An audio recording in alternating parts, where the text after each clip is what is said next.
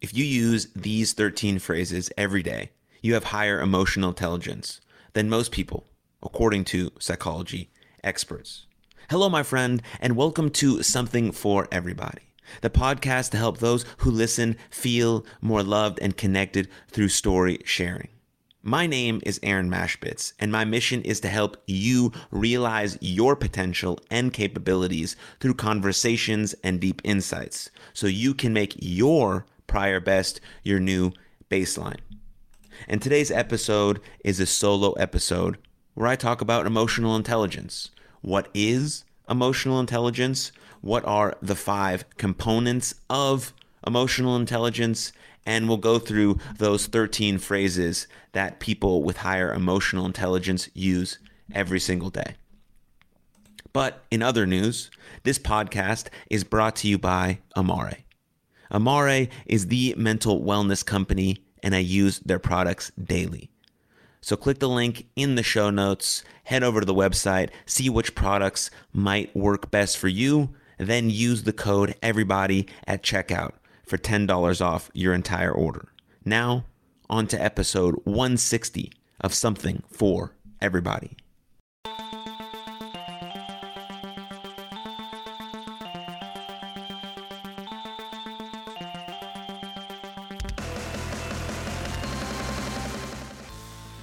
Hello, my friend, and welcome to Something for Everybody. My name is Aaron Mashbitz, and today's episode is all about emotional intelligence. Emotional intelligence, we're going to talk about what it is, the 5 components of emotional intelligence, and we're going to break down 13 phrases that people with higher emotional intelligence will use most often, according to psychology experts. So first, what is emotional intelligence? Emotional intelligence is the ability to perceive, interpret, demonstrate, control, evaluate, and use emotions to communicate with and relate to others effectively and constructively. This ability to express and control emotions is essential, but is also the ability to understand, interpret, and respond to the emotions of others. Some experts suggest that emotional intelligence is more important than IQ for success in life. Some experts suggest that. Now, this falls in line. Emotional intelligence falls in line with what Susan David talks about a lot, which is this idea of emotional flexibility or emotional agility. Now, if you're relating it to, let's say, your physical agility, if you're an athlete, you know that you need to move quick, bursts of speed, be able to be under your feet and control your feet, to have agility, to change directions on a dime, to understand the play and movement and all of that. That's having physical flexibility, emotion, or physical agility, speed, strength, all of that combined to create this sort of agility that you have on the playing field. And now if we think of our life as the playing field, which is a game, we are participating, we are active participants in the game of life, because there's many aspects of a sports game that relate to life. That's why I like to use sports as my sort of vehicle or analogy or metaphor to transform my life, to transform the obstacles that make me stronger and all of these things. And so now we're translating this idea of physical agility into this idea of emotional agility, which means being able to adapt to the unfolding environment, being able to understand, process, and sit with some difficult emotions and not always suppress and avoid and push away the hard emotions, but feeling them, knowing the emotions that you feel are just feelings. They don't define you. You are not those feelings. You are just someone who is experiencing those feelings, and you can sit with it, process it, understand it, know why it's happening, and then move on. That's what emotional agility is, not pushing away or avoiding or shoving under the rug again so the dragon gets bigger, but just being able to be agile and flexible and having a emotional vocabulary that's large enough to sort of define these terms. I'm not just good, okay, or fine, right? I have a larger emotional vocabulary so I can actually define how I'm feeling. I'm feeling overwhelmed. I'm feeling rejected. I'm feeling disappointed. I'm feeling heartbroken, right? I'm feeling guilty, shameful, all of these things. How can you have a larger emotional vocabulary to then relay and define the actual emotion or feeling that you are experiencing so you can have this sort of emotional agility? So you can toggle in life this way so you can experience and be in reality in the present moment while having the sense of emotional agility to be able to handle properly the unfolding environment. Because if you are to fight against reality, you will never win. Reality wins every time. So we have to accept reality as is. We have to accept our current situation as is. We have to accept those emotions as they come in, and then being able to be flexible with those emotions and being able to adapt and adjust and have emotional agility to the unfolding environment. Just like a lot of other things when we talk about our mental skills or our psychology or how to develop emotional intelligence or emotional flexibility, you have to first become aware. So step number one is always awareness. Then you move into acceptance, then you move into action. And you can use that 3-step approach for almost anything, because you have to be aware of something first. You have to recognize that it's real, it's true, and it's there before you can change it at all. Then you have to actually accept it. Like, okay, this is my actual current reality and situation. I accept it as is. Now, the third and most crucial step is the action part. What action step can you take? What small step can you take to move yourself forward in the right direction? So that's a bit about emotional intelligence. And there's 5 components, the experts say, of emotional intelligence. I don't think these are in any specific order, but I'm just going to give you them as they are. So one being social skills.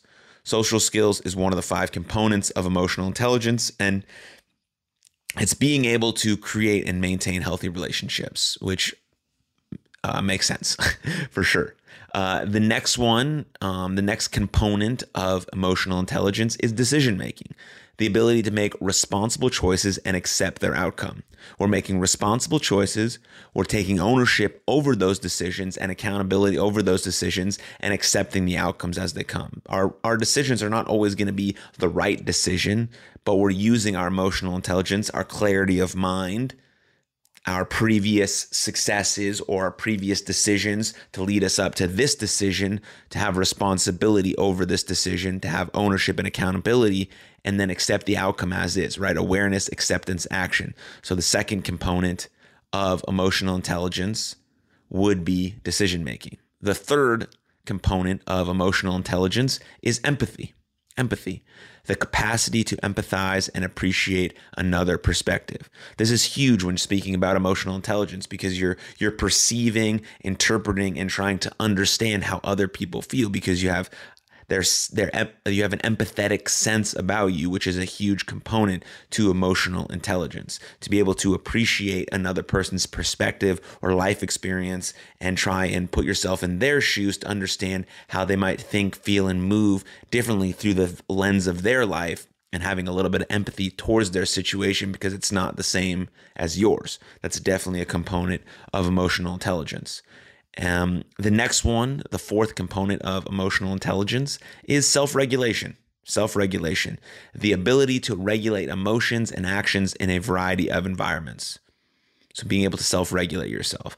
I tell this to my young athletes all the time. This is one of the biggest things that we try and teach them, is to be able to self-regulate on the field. When are you starting to feel anxious? When are you starting to feel nervous? When are you starting to feel overexcited? When are you starting to feel distracted? Like, all of these things are coming up in your body. And as a coach, it's hard for me to see these internal things unless a external play has happened, say a mistake or whatever the case may be. And maybe I can see that they're losing focus, or they're a little anxious, or I see they're sweating a little bit more, they're breathing a little bit heavier than usual. Maybe I can catch those external references about how they might need to self-regulate moving there, telling them to flip the switch, telling them to get into their body or use a mantra or whatever the case may be. But they're going to know their internal experience better than anyone else. And so if we can get them to the point where they can self-regulate, they're noticing themselves getting distracted, they're feeling a little overwhelmed about the the largeness or the pressure of the game. They're feeling more pressure. They're feeling a little unconfident, a little shaky, right? Okay, how can they self-regulate in the moment, deal with it, accept it as is, right? First, they're able to self-regulate because they became aware of it. Then they're accepting it. Okay, I'm feeling this way. Now, what's the action step? Okay, it's a big deep breath. It's an optimal deep breath. It's getting back into my body language. It's having some productive self-talk. Right? It's moving around a little bit. It's saying, I'm excited. It's saying, bring it on. It's flipping the switch, right? What mechanism can we use to self-regulate? But we notice that first because we have awareness, acceptance, and action. So getting people, players, anyone that I work with to be able to self-regulate, right? The ability to regulate your emotions and actions in a variety of environments, because that's what we're in. We're in a variety of environments as human beings, and a lot of things happen that are outside of our control. But what we have control over is our internal inner experience.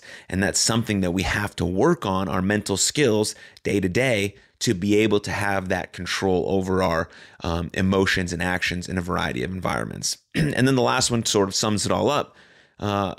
Is self-awareness, the knowledge of one's own thoughts, feelings, and motivations, right? Self-awareness or awareness in general sort of is the leader of all of these skills, because you can't do anything about something if you are first not aware of it. We hear that all the time, but it's absolutely true. If I don't know that I need to make a change, then I'm not going to make that change. So I need to become first aware of it. I need to recognize it. Step number 2 would be accepting the fact that this is my current situation and I have to move from that space.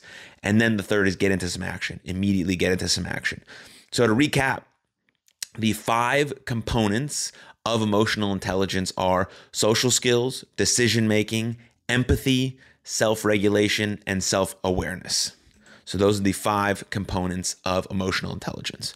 So now you have a little bit of background about what emotional intelligence is, how it relates to Susan David's work on emotional agility and emotional flexibility, how it relates to these sort of internal mental skills that we can develop to be able to be aware and have self-regulation and accept reality and move into action. Because if we don't have this sort of grasp on our mental health toolkit or our mental skills, then we don't have any action items to pull from to be able to do that third step of action, right? We can get the idea that we're aware, okay, this is happening. Great. I accept that this is happening. Now, what do I do about it? That's the most important part here, is knowing what tool you want to pull from in your toolkit during the action phase of this 3-step process. And so that means you have to try stuff. You have to try stuff. You have to figure out the toolkit for you. What is your mental skills, mental wellness, mental health toolkit? What does it look like? What things are inside of it? What protocols have you set up, right? You want to create algorithms for your mental health toolkit, which means if this, then what? If I feel this way, then I do this, right? You're setting up these pre-commitments for your mental health. They're pre-commitments for your mental health, right? If I start to feel this way, then I do this. If this happens, then I do this, right? You're setting up these algorithms and these protocols and these pre-commitments for your mental health, so that when things go inevitably wrong, bad, or things don't go the way you want them to, or you feel rejected or in despair or lose a little hope, or you're feeling overwhelmed, or you're feeling you have stuff to fall back onto because you've created these set of pre-commitments, these set of algorithms, these set of protocols that you stick to. And when we create these algorithms or protocols, we know that when we feel our worst is when we stick to our protocols the most. Yes, it's very easy to stick to my protocols when things are going great, when we're smooth, when we're riding a wave, when we're riding a high, when we're riding the peak, right? It's great. Yes, I journal, meditate, cold shower, exercise, read, all this stuff. Great. But when I start to slip a little bit, because inevitably I'm a human being and I will, and I start to take it down, the spiral down, or things happen in my life that were outside of my control, a loss of a loved one, I got broken up with, I lost my job, whatever the case may be, is like things are going to happen. So then how do we stick to our protocols then when things are in the valley, when things are in the spiral down, so we can spiral back up and continue to have that life trajectory that goes upward with the downward spiral? That's what spiraling up is. is. And so we have these protocols set up. If this, then what? If this, then what? Set up in our life so we can stick to our protocols when we feel our worst, so we can make our prior best our new baseline, and we can make our previous lows a little bit higher and higher. So our lows aren't as low and our highs are just a bit higher. That's the idea of setting up a toolkit or having mental skills, or having a toolbox of skills for your mental health, for your mental wellness, for your physical health, for your overall well-being, so that you can have something to go to, like having a support system, right? You know what friends you can go to or family members you can go to when you're feeling a certain way. You know that they have your back. You know that they love you. It's the same thing for these skills. You know that these things work for you because you've tried them out in a real situation. You've gave them a real try. You've committed to them for a long period of time, and you know that they make you feel better. So now you have them part of your algorithm, part of your protocols, part of your habits, part of your daily routines, so that when things happen, you go to them. That's what building this whole thing is all about. That's why having an awareness of something, and then accepting that it is that thing, and then having a set of action items that you can go to no matter what, is extremely important. And you can reframe that sort of 3-step process for anything in your life. And it does start with a lot of this idea of this emotional intelligence, or emotional flexibility, or emotional agility, to be able to understand what's happening and regulate your emotions and actions in a variety of different environments. And so all of these things match up. But I would really, really, really dive into Susan David's work. She does incredible work with this idea of emotional agility and how we can deal with the harder emotions, and how they're really beacons of our values. And it's really good stuff. I wrote a newsletter for my Random Stuff Friday newsletter a couple weeks ago on it. You can sign up for that at aaronmashbits.com. I put out a newsletter every single Friday, along with 2 episodes of this podcast every single week. So if you subscribe to that, you'll get a direct email into your inbox with the 2 podcast episodes and with a newsletter. And if you don't like it, it's really easy to unsubscribe, but maybe check it out. And if you have any feedback for me, that'd be awesome. But now on to the other thing that I wanted to discuss today, which is 13 phrases that people who seem to have higher emotional intelligence use often. And this is what the psychology experts say. So we'll just go through them one by one. Maybe I'll have a lot to say on each one. Maybe I'll have a little, but here we go. So the first one is, could you tell me more about that? And that makes sense, right? People who sort of lack self-awareness only really care about their own thoughts and opinions, right? But people who are emotionally intelligent or have some emotional flexibility are people who are interested in how others feel and what they have to say, right? Because they have social skills to back that up, right? It's one of the components of emotional intelligence. And so they communicate or ask questions in a way that encourages people to talk about their feelings and experiences. And they use their responses as a learning opportunity to get to know people better, to understand their perspective better, to just create deeper connections, because that's really what life is all about, creating those relationships, those deep, strong relationships that are the number one component for having a good life, quote unquote. So number two is similar. It's, I hear you, right? I hear you.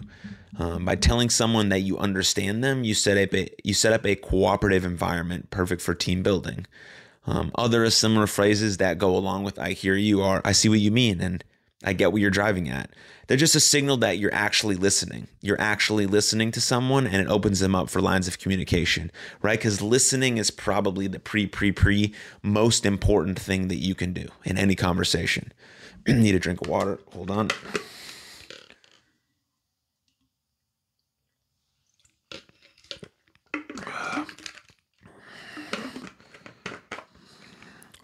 And, truly listening is one of those skills that just is absolutely profound and can change your life. It's one of the things that I learned the most from doing this podcast and having guests on, every week, is like truly trying to listen and understand them and respond in a way that made sense to the thing that they just said, not having this pre-thought out question in my mind and then have them say words, not even listen, and then regurgitate a random sort of question, right? But really trying to take in the information, slow my breath down, channel my thoughts, into thinking about how can I formulate something that makes sense and adds value to what they just said. And so I encourage anyone to start a podcast and do it because it forces you to listen. It forces you to start getting sophisticated with your language. It forces you to start understanding different perspectives and having conversations with people who may not agree with you. And then how can you have respectful dialogue with someone when you maybe disagree with them? And that all starts with having a bit of emotional intelligence, but it also starts with being able to just listen. Being able to just truly listen. And so the third one, they're all very similar, and they all make sense as to why people who are more emotionally intelligent would say these things. And obviously I'm giving you this as a way for you to maybe become more emotionally intelligent. Whether you feel like it or not, whether you are or not, you can become more, right? We're never too good to get better. We're never too good to get better, and we can always be more kind, more intelligent with our emotions. We can always expand our emotional vocabulary, have more self-regulation and self-awareness to be able to move into that action step. Now, if you have so much self-awareness that it just sort of debilitates you from moving forward, you have too much self-awareness. You need to get out of your brain and into your body a little bit more and move more into action because awareness is good, but it ultimately doesn't change anything, right? You became aware of it, right? But it doesn't change anything. You accepted it. Great. The only thing that actually changes anything is action. So you have to get into action.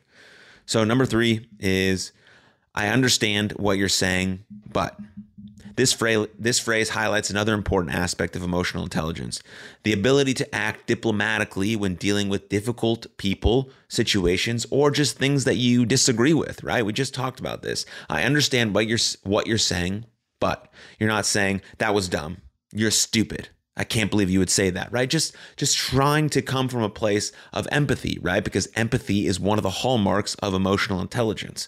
So if you can try and empathize and understand other people's perspectives, you're going to come from this place of, I understand what you're saying, but if you disagree with someone, express it in a tactful, respectful, non-confrontational way. The goal is to make it easier to arrive at a mutually agreeable solution. So if you come with combative words, it's just going to become more combative. But if you come with an understanding, a different perspective, a different way through that's tactful and respectful, you might get to a point where you mutually agree, or you'll just say, I respectfully disagree, and I don't know if we're going to get to a place where we do agree. That's still care and love for that person, just not fully agreeing on this certain subject matter. And there's a lot of subjects like that because there's a lot of things that are very important to a lot of different people and they feel different ways about things. And so maybe we won't agree, but we can still have respect and love for that person, even though we're not going to fully sit on this mountain together. Number 4, how do you feel about that? You're simply just asking someone how they feel about that, recognizing that they're a person, and they should have an opinion and a voice, and they do have an opinion and a voice. And you just make people feel acknowledged and respected. You pay attention and take time to understand and empathize with them. As you listen, make an effort to put yourself in their shoes in a meaningful way. So, that's a beautiful thing. Number 5, I'm not sure what's wrong. Could you explain the problem? Right? With this phrase, you know that someone is having an issue, right? You know that someone's having an issue, and instead of reacting negatively, you invite them to share their thoughts. Similar alternatives to that statement could be, can you clarify that for me?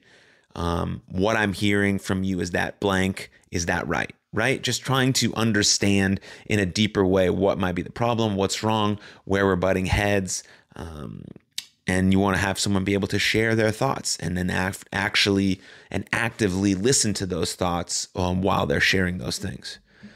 Number 6, this is a good one, right? Super simple. Like, what do you mean? Like simply just asking, what do you mean? In a sincere way. Not like, what do you mean? But like in a sincere way, like actually, what do you mean by that? When you ask someone for clarification, you are asking them to say something in a different way or provide more information so that you understand them better. This is different from asking a person to repeat something. I'm not saying say it again. I'm saying like, what do you mean? I didn't quite catch that first part. Like I didn't understand some of those terms or words or how you put it together. Maybe could you say it in a different way so I can fully grasp your point because I really want to understand you. That's how emotionally intelligent people work. Number 7, Just saying great job or nice work or, appreciating someone. Showing appreciation always goes a long way. Always. It acknowledges other people's efforts and accomplishments. And, most people have a hard time acknowledging themselves for their efforts and accomplishments. And just being able to show appreciation to someone else goes such a long way. It can change the trajectory of their whole day, their whole morning, their whole night, their whole week, right? So just showing up for people, similarly how we should show up for ourselves by praising ourselves, positively reinforcing ourselves when we do something right? Not being overly confident, or to the point where it's sort of egotistical, right? Still having a bit of humility about us and being grounded in ourselves, but understanding where our strengths lie. And when we do something good, acknowledging ourselves for that and showing ourselves effort and appreciation for our accomplishments the same way we would want to do other people, right? So just saying great job.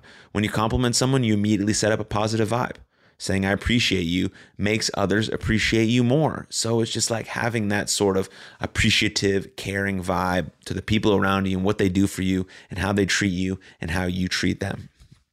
Number 8, you both have good points. Let's see how we can work together.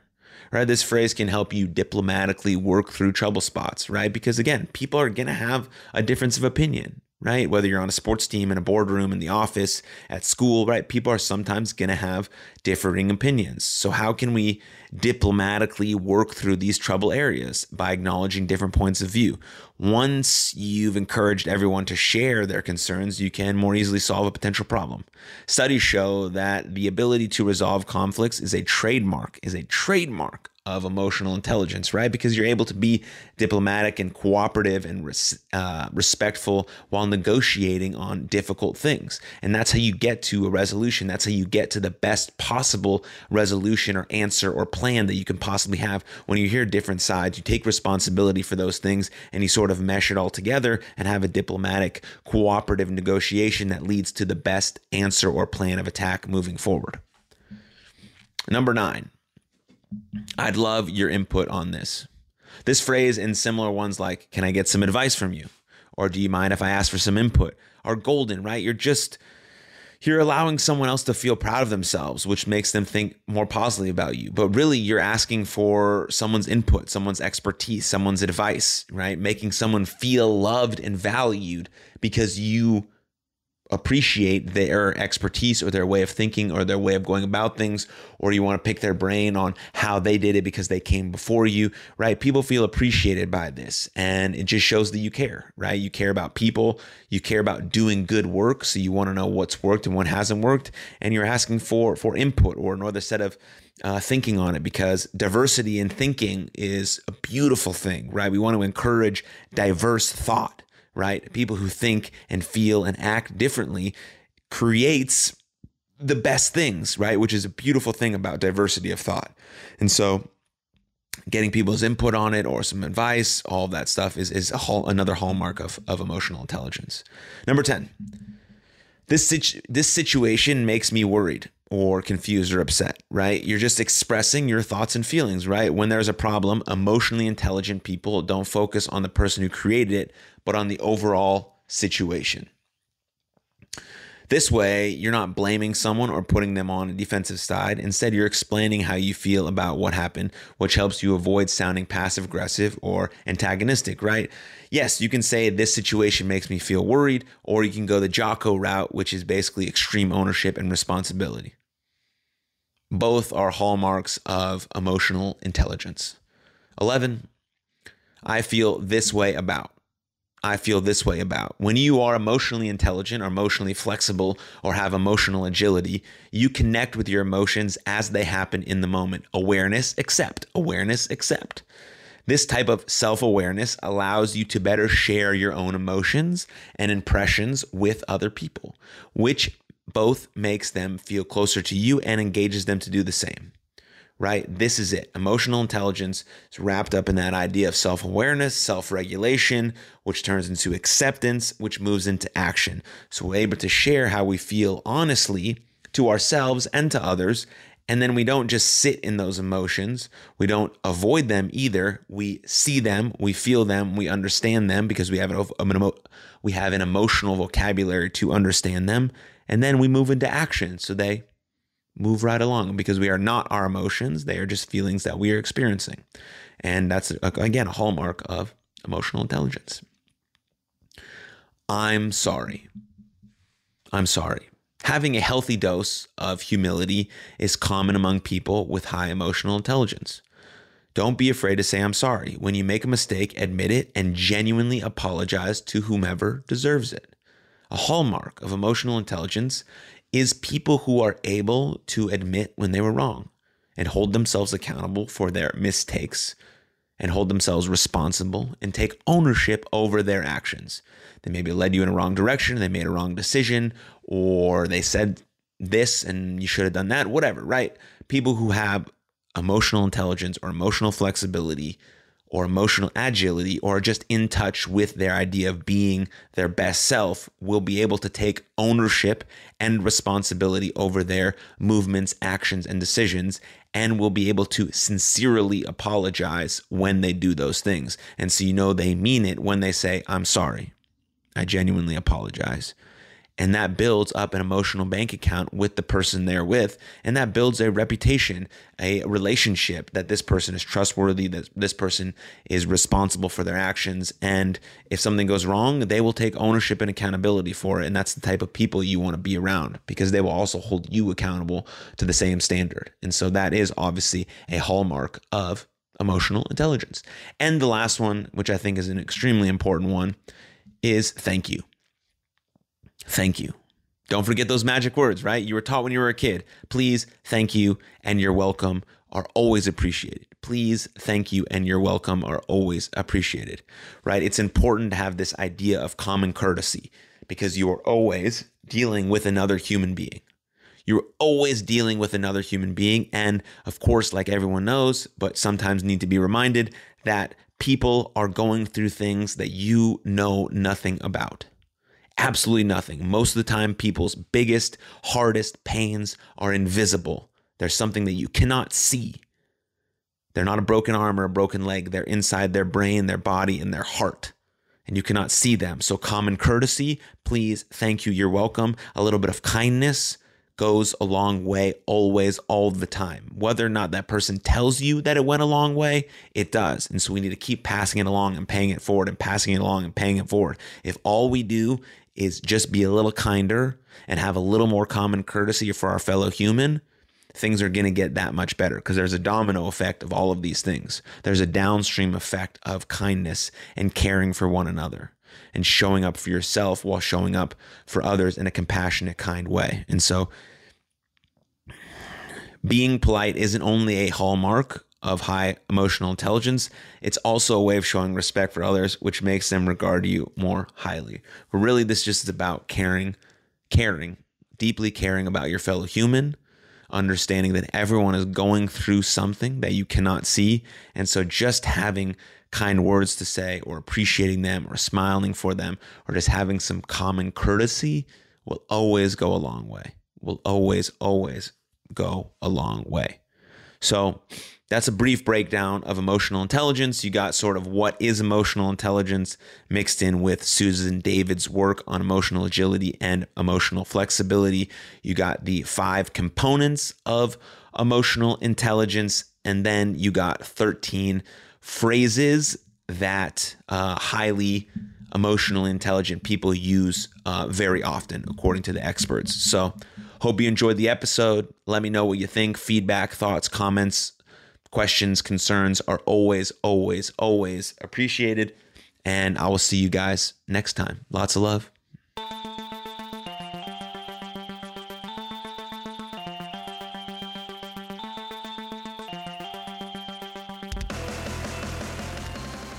Thank you for tuning in to that episode. I hope you enjoyed it, and I hope you learned something about emotional intelligence. What was your biggest takeaway from that episode? And if you do enjoy that episode, please share it with a friend, because the podcast grows from people like you sharing it with people like you. But the absolute best way to support this podcast is through Patreon. Patreon.com/Aaron Mashbitz directly supports me, this podcast, and my mental health nonprofit, You Are Loved. And don't forget to leave us a rating or review on Spotify or Apple. It really, really helps us get the podcast in front of new eyes. But most importantly, above all else, please take good care of yourselves and others. And I'll see you next time. Lots of love. Cheers.